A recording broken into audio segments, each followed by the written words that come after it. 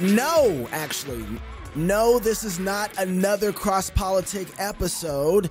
Even though you're hearing the music and everything sounds normal, this, I don't know, it might be an advertisement to go to New St. Andrews College, maybe particularly to be under Jeff Schaefer at the Hale Institute. I don't know. Or it's just going to be an amazing 36 minutes of Jeff Schaefer breaking down, doing analysis of the conversation between Jordan Peterson and Dave Rubin on gay parenting. I haven't heard a better breakdown than what you're about to hear. I sent Jeff Schaefer the whole video on YouTube of Jordan Peterson talking to Dave Rubin about gay parenting. Jeff Schaefer blew my mind in the analysis that he gave and made me think far more clearly than I ever have before on the subject. And I'm going to tell you, the next 36 minutes you're going to listen to probably for 2 or 3 more hours because it's so good. You're going to want to digest it over and over and over and over and over again. Jeff Schaefer is the director of the Hale Institute here in Moscow, Idaho at New St. Andrews College. He doesn't know this yet, or he might. I'm going to be sneaking into his class while he's teaching at the Hale Institute. Just do a few audits if I can get in there without causing too much trouble, because I want to learn to think like this and communicate this way. So without any further ado, buckle up for an amazing 36 minutes with Jeff Schaefer.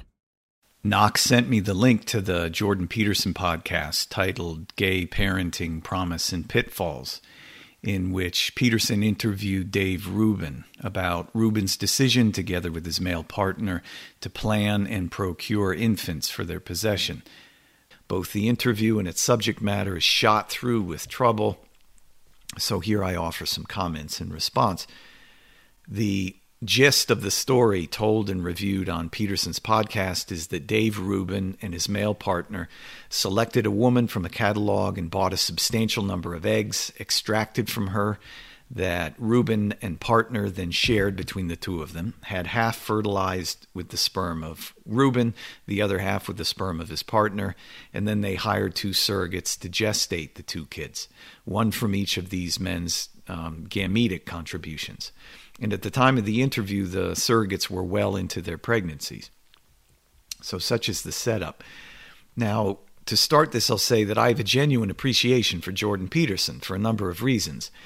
But I found what he put forth in his interview with Rubin to be uncharacteristically lacking in the insight and frank observation and critique that he's demonstrably capable of, and which this kind of subject matter plainly calls for. Surely Peterson has a clearer sense than he let on of the doom that's implicated in Rubin's dark project here, and in the social acceptance of this kind of exploitation and upheaval attending the manufacture of children. But he didn't bring himself to say as much, and certainly not in a way commensurate to the gravity of the subject matter under discussion. I'll return to this later. But as to the content I reviewed, while much or most of my comments here will be directed to this Peterson-Rubin interview, I also watched and will have things to say as to Rubin's monologue on his own show when he first announced to the world his child fetch venture and gave details on it. And one of the virtues, if I might call it that, in Rubin's discussion, both with Peterson and on his own show, is he does us the favor of setting forth rather plainly and in some detail the gross commercial and eugenic nature of his mission to create infants that he and his partner can then raise together. For instance, he describes searching through an online catalog with an array of potential mothers for his envisioned children, and doing so in a similar fashion to how he would evaluate hookup options on a Tinder app, admiring physical appearance or educational attainment and seeing the different costs associated with each woman and so forth. And what Rubin elaborated when discussing this on his own show was that after purchasing and obtaining the genetic material from a woman who they had selected, he and his partner pursued the standard regimen for the creation of children in the laboratory. By that I mean that he and his partner didn't make just one child for each of them with their respective sperm and the purchased eggs.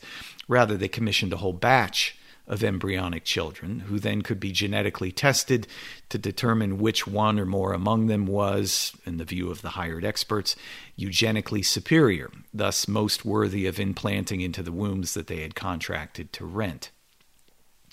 Rubin explained in his monologue that in what he described as the first time around, they had something like 18 eggs that they had harvested from the woman they selected for this, then split them up so that each of these men had about 9 of her eggs to use. And by Rubin's reference to the first time around, I take the implication to be that there was at least a second time around with a similar harvest of eggs obtained and then fertilized. There were a couple of miscarriages, he reports, but now there are 2 children. The one, I think, was born a few days ago, the other still a number of weeks away from birth. What Rubin did not explain to his audience is the fate he chose for the remainder of the batch of embryonic children that he had commissioned. What came of the perhaps dozens of others who were deemed less desirable for one reason or another, or of those embryos who got high marks but otherwise were simply redundant surplusage? These children will either be consigned to life in a nitrogen freezer in suspended animation, or contributed to science for experimentation, or will be flushed down the sink. Again, he did not say which of these fates they chose for the remainder of the children whose introduction to immortal existence he and his partner had despotically initiated.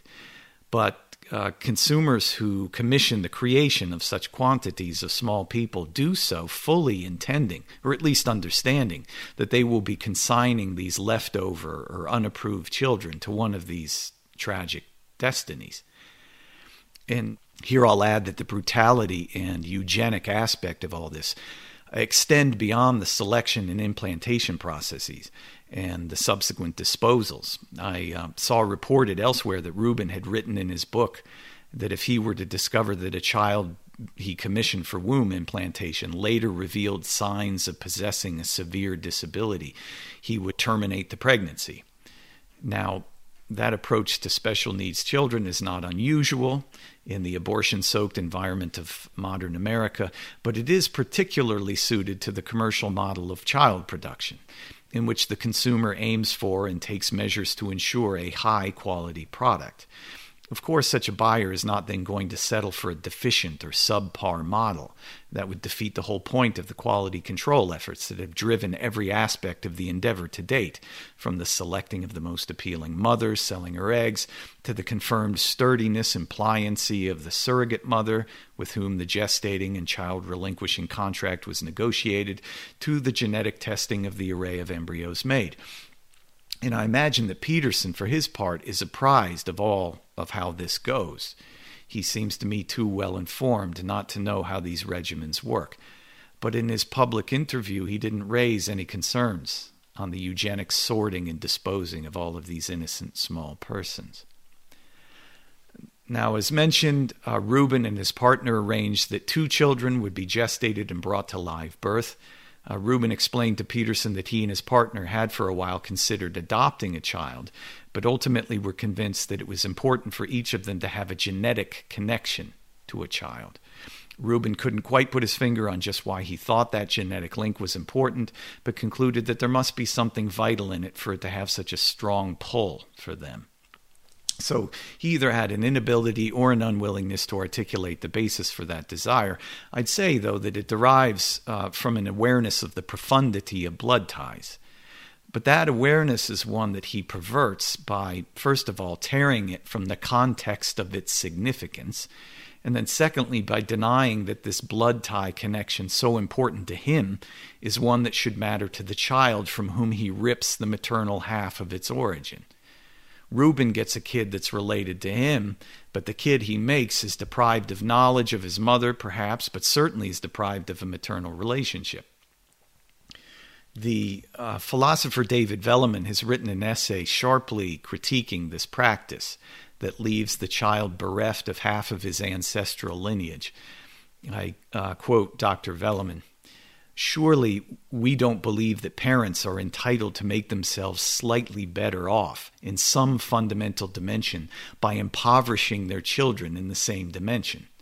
Why then should they be entitled to enlarge their own circle of consanguinity by creating children whose circle will be broken in half? Velleman elsewhere writes that, and here I quote him, creating a new child designed to suffer that alienation is, for the adult, often preferred to adoption precisely because of the parent's interest in biological ties, an interest that they choose to further slightly in their own case by creating a person for whom the same interest will be profoundly frustrated. Velleman then writes, I regard this choice as morally incoherent. You know, in the interview program in which Rubin was discussing his interest in the genetic connection, Dr. Peterson himself had described his own experience of awe that he felt when looking at his kids and seeing not just himself, but his wife and his father inscribed in his children's features and expressions. Peterson mentioned that his son, even in infancy, was revealing characteristics of his grandfather. And in Peterson recounting this, it is plain that his observing these generational echoes in his children was a profound experience for him. And surely he knows it is exquisitely meaningful.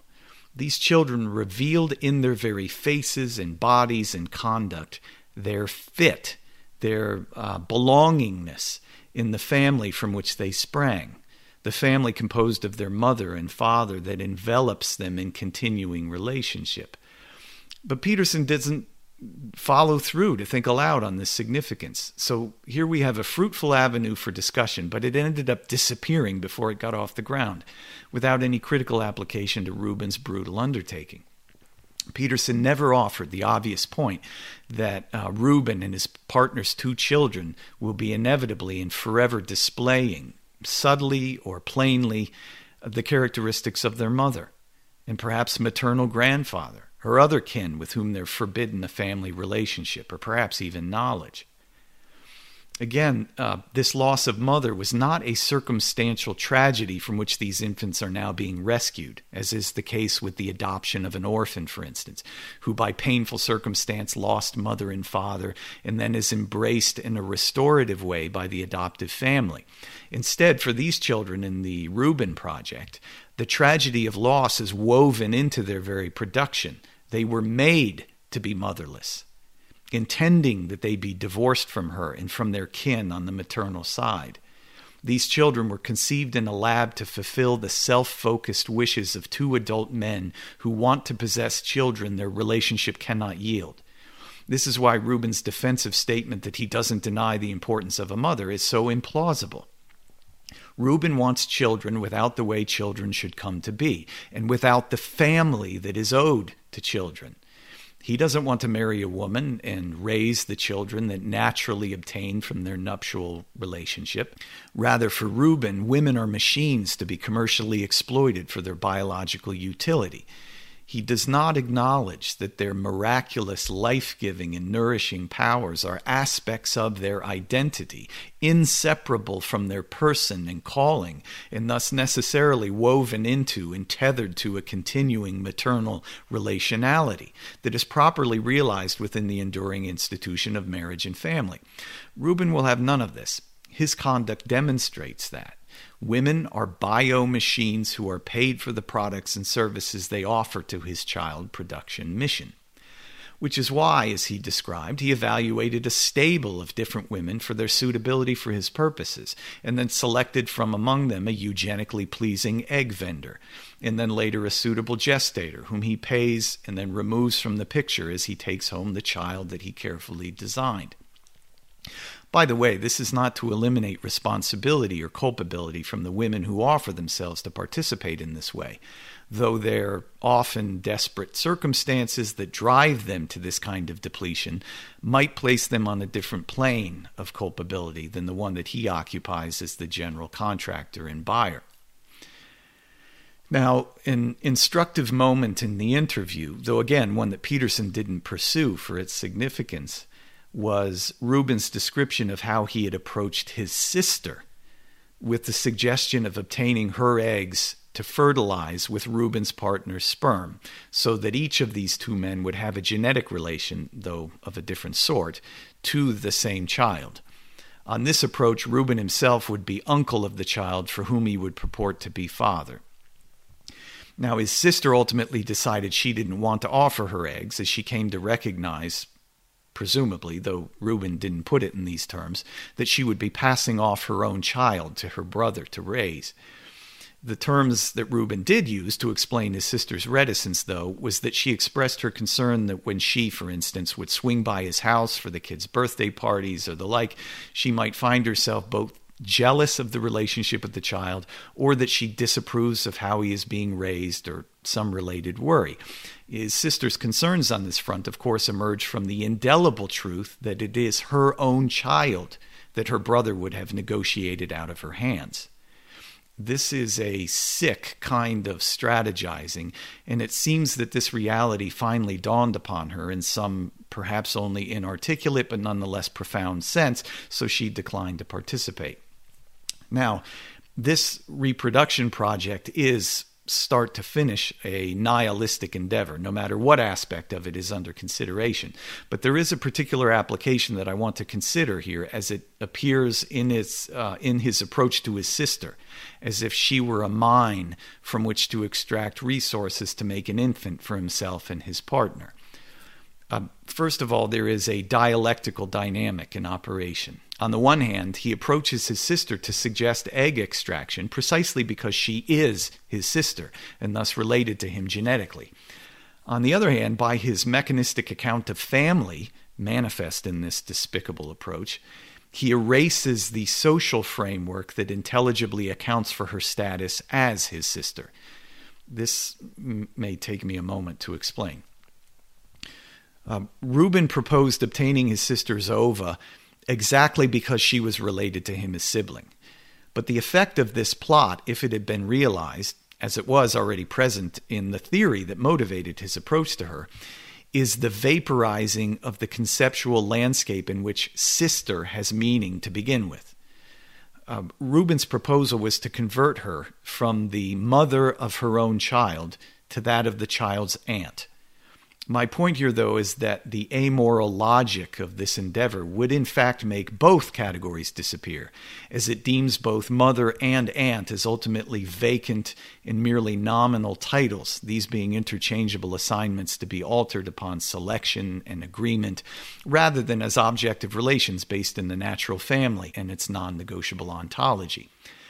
All to say, there is a severity of human disillusion implicated in Reuben's venture, as it crumbles all the categories on which family stands. He evidently wishes to pretend that he can concoct family in a design-your-own-definition fashion, yet still have cause to call this woman his sister, as if that were objectively true.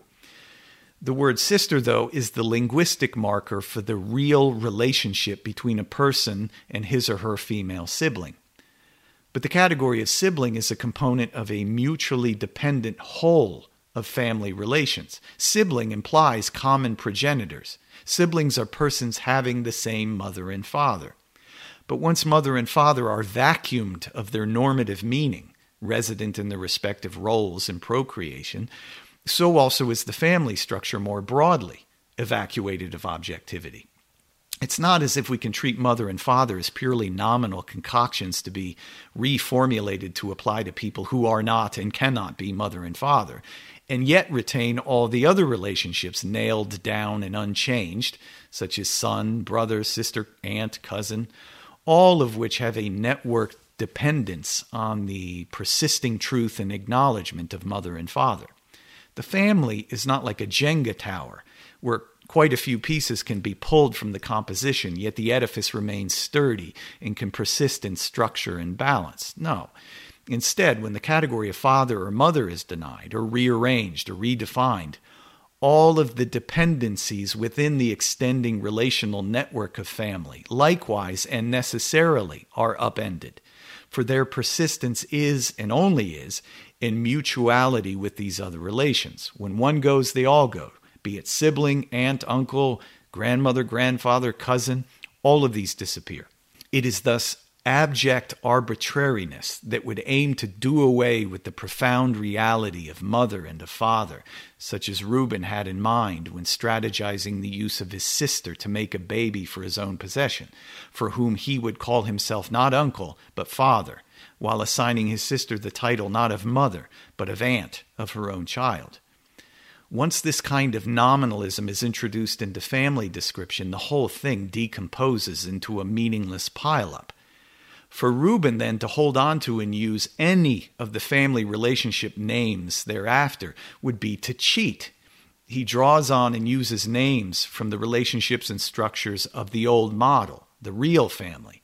That is, he remains dependent on the reality that his expensive project detonates in order for him to get what he wants.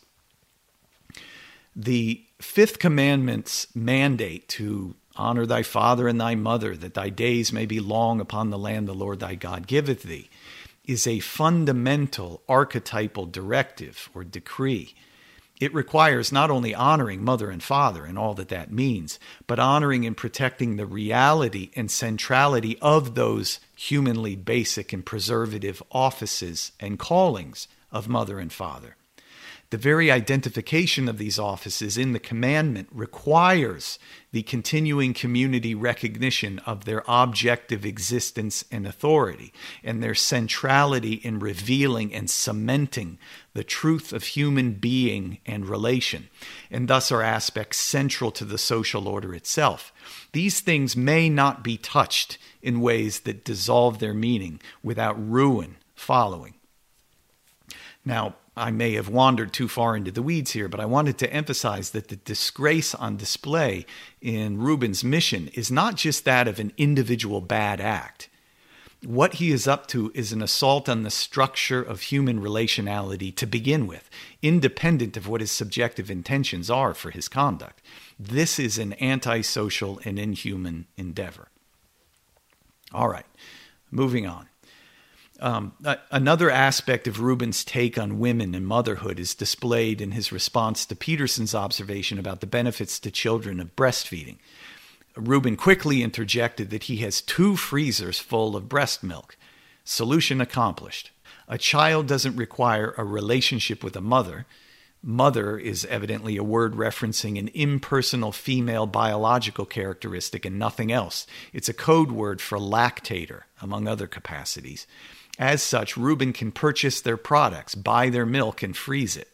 The wonders of temperature-controlled storage devices permit us to eliminate mothers as whole relational persons from necessity, presence, meaning, and centrality to human existence and family.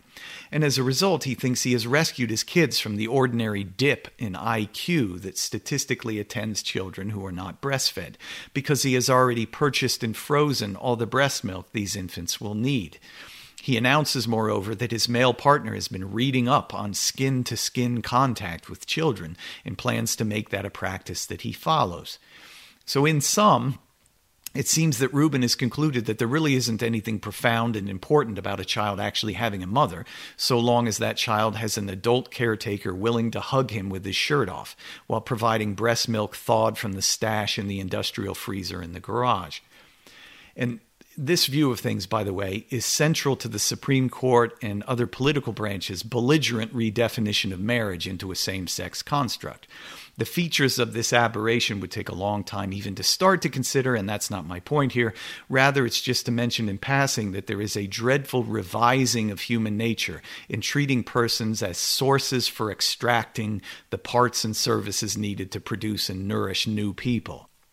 Once these utilities, so-called, are established in governing or authoritative public outlook as market access items, ripped from personal identity and relationship, the courts have the rhetorical grounding to treat adults as interchangeable androgynous preference pursuers and market actors. Children no longer emerge from the nuptial embrace of man and woman. They come from market exchanges, which now serve as a normative case and illustration of reproduction. And so there's no reason for the law any longer to recognize the offices of husband and wife, father and mother. Androgynous functionaries are the progressive grounding and definition of family. Michael Hanby has helpful contributions in this area of consideration. The technological view of human nature was a substantial conceptual contributor to enabling the conversion of same-sex marriage from an oxymoron into a mandatory legal status. Another point. Rubin seems to suggest he's opposed to the trans program, at least insofar as it reaches children, but his publicly promoted child-making project is itself a standing illustration of the same renunciation of created meaning and personal identity and definition in our sexed bodies. We are, on Rubin's account, apparently but composites of biomechanical aspect, commodities for market transaction. Our sexual wholeness now to be divvied and separated from personal identity, as well as from covenanted and enduring relationships, without forfeiting anything of consequence. To the contrary, such mechanical divisibility is all in service of individual self-realization. This, like the trans juggernaut, is a fine example of what Mary Harrington calls bio-libertarianism, which she describes as a worldview that believes human freedom necessitates radical unmooring from the givens of our bodies. Rubin and the Trans Crusade are up to the same thing, just manifested differently. Yet strangely in this interview, Rubin blames the left for being too consistent with the principles of the sexual revolution and for their aggression on the trans project in denying the objectivity of male and female, which gives the sexual revolution a bad name for many people. Yet he absolves himself from responsibility in this field, though he is front and center in advocating in broad daylight and on TV for sexual nihilism and the radical upheaval and overthrow that it inevitably will deliver as he defaces human relationality and our respective callings revealed in male and female embodiment.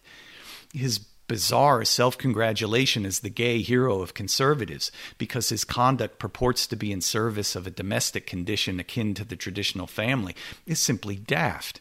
His pursuit detonates that family norm as radically as anything else currently on offer, and that he is the gall to criticize. Now, as to Jordan Peterson, I like him. He's brilliant. He's a compelling figure, and he evinces a kind of sincere caring for people that seems to me rarely on display in public figures. He also has shown a serious interest in the Christian faith, but his tentative or guarded approval of Rubin's project here is presented in this interview is altogether incompatible with and is an affirmative defiance of that faith.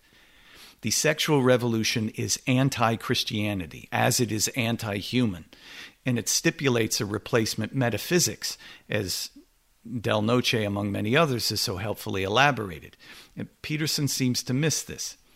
He does, at points, broach a number of insights, such as he says, that we can't flatten out real human differences without a tremendous loss, and that we can't just blow out the confines of the ideal of male-female monogamy without destabilizing society at the level of the family, which seems to him, he says, to be a really bad idea. But he doesn't come to grips with the severity of the evil he is confronted with in his conversation with Rubin. Indeed, at times Peterson takes away with his left hand what he just offered with his right.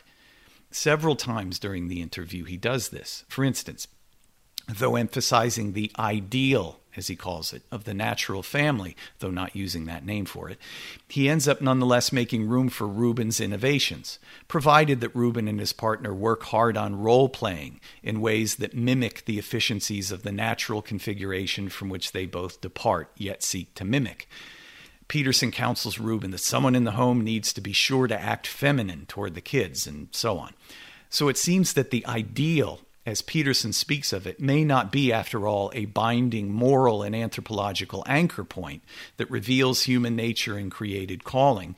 Its virtues are instead, I suppose, resident in its premier functionality.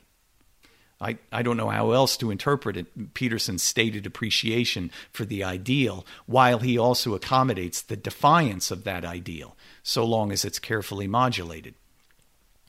Another of Peterson's give but then take away moves was when he first admires the relationship of mother and father to their child, but then immediately pivots to gut that observation by gratuitously offering that children tend to effectively bond with whomever happens to be their caretakers.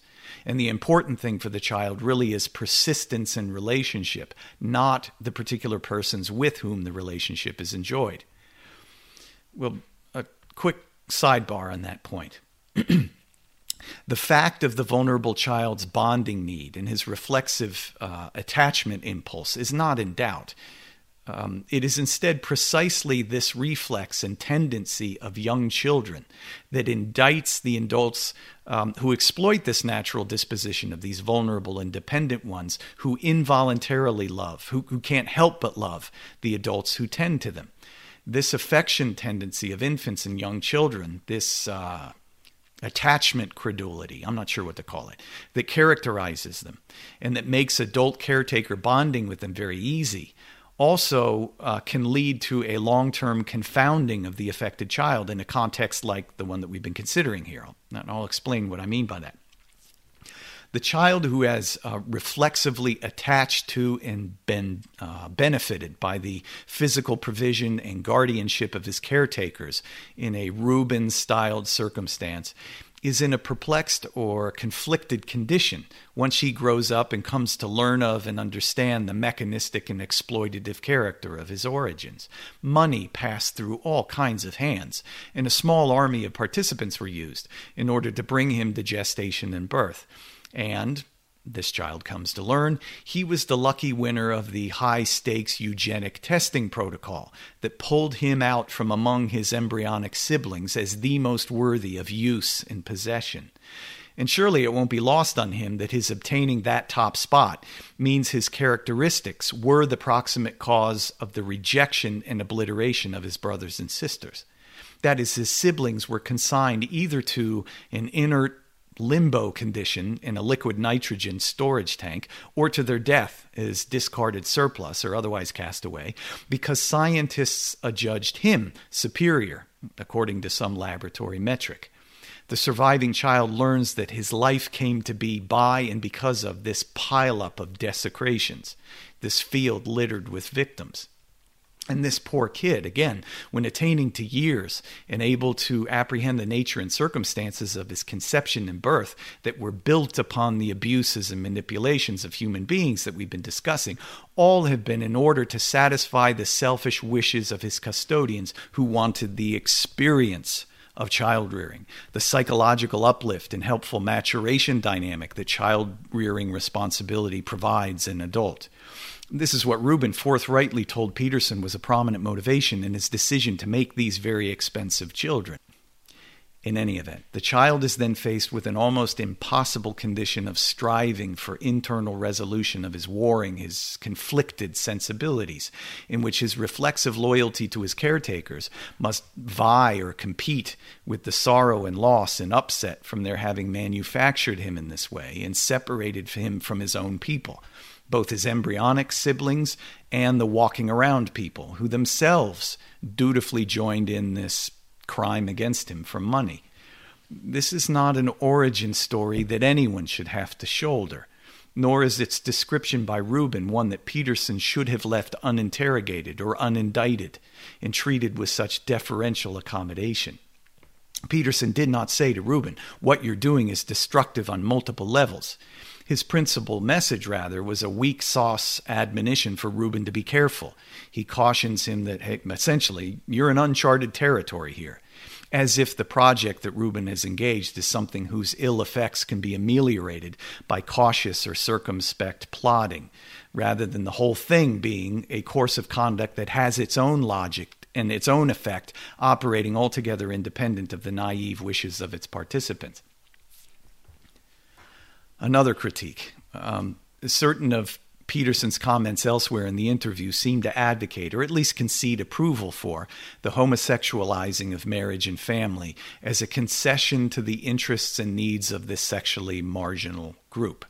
So here again, we see him with this give with the right hand, then take back with the left. He had insisted the ideal family design should not be trod underfoot, but then he goes on to ruminate that perhaps our social legal order should alter fundamental human institutions in order to domesticate and mollify what would otherwise be an angry or despairing group of homosexuals.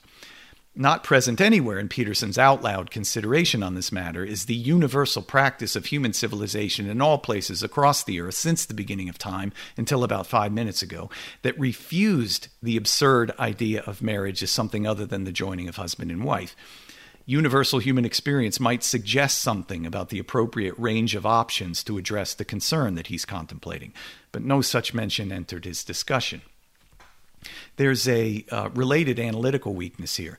What Peterson fails to countenance is that when we're dealing with the permissible composition of an institution like marriage, like family, the discussion is never, and not at all, restricted to a question about the marginal group purportedly served by their introduction into the institution, the 1% that would be accommodated. The determination of inclusion within an institution is always in terms of the meaning of the institution itself, and thus encompasses the whole, the 100% of us. And if marriage is deemed in law a same-sex endeavor, then marriage as it truly is, that is, the union of husband and wife, is thereby abolished from recognition. And as a result, in a jurisdiction accomplishing this redefinition, no one any longer enjoys the status of marriage. They instead can only participate in something called gay marriage. Otherwise put, marriage redefinition is not a concession at the margins to ameliorate the outlier condition of a tiny percentage of relationships. It is a reconfiguring of the legal system and the publicly admissible description of human nature. Upon its enactment, the venerable institution of marriage is taken away from everyone. To qualify as married, your relationship must consist now of two adult humans. If your relationship just so happens to contain a man and a woman, that's irrelevant to your qualification to marry or to be deemed married. So again, in law, your marriage is now a gay marriage, even if it is in fact a real one. All to say, when same-sex couples are deemed married, the irrelevance of sex to the relationship has become a definition of the institution, and there are severe implications that derive from that. This is quite plain, and it is well beneath Peterson's ample discernment skills for him to pass over this truth. So Peterson's proposed concern about not overthrowing the social authority of the natural family is ultimately unconvincing because he ends up saying a number of things that appear to approve exactly that overthrow. Last concern I'll register about his presentation. Peterson invited onto his own program a discussion about profound evils, immense inhumanity. And Peterson is a public intellectual, perhaps the most popular and recognized of such at the moment, with millions of affectionate students. He carries a fiduciary responsibility to the truth, and he knows it. So his going wobbly in the face of a radical assault on human meaning and the predicates to civilization, on what are central aspects defining our place, our purpose, our telos, is no small error. His highly visible platform and communication reach was employed to advance the cause of social rot. He was mum on the manufacturing of human beings, the commodifying of women, the fragmenting of the human person into meaningless parts for sale, rent, purchase, for intentionally making children motherless, for treating infants as construction products, for self-fulfillment and psychological betterment, for divesting human generation from meaningful and permanent family relationships and into impersonal techniques for purchase. Now, as I conclude, I'll mention something I appreciated that showed up in the interview, raised by both of these men at different times by way of fleeting comment, and that is that the pushback and critique that they notice as having been offered to same-sex relationships in the child production venture that Rubin is performing and promoting comes from religious people or fundamentalist religious types. These comments were in service of their point that the majority of public opinion is indulgent or tolerant toward Rubin's deviant life course, and this leaves only those pitiable religionists still opposed to it all. Now, I don't think that quite captures the reality on the ground, but it is gratifying to hear them acknowledge who it is that still visibly bears witness to the truth of the created order and its integrated ethical standards. A philosopher acquaintance of mine once, when reciting von Balthasar's observation that it seems to have now fallen, especially to Christians in our day, to serve as the guardians of being, then followed on by saying that for similar reason, Christians are to serve as guardians of childhood, which of course includes service as guardians of the child himself. may we be up to it.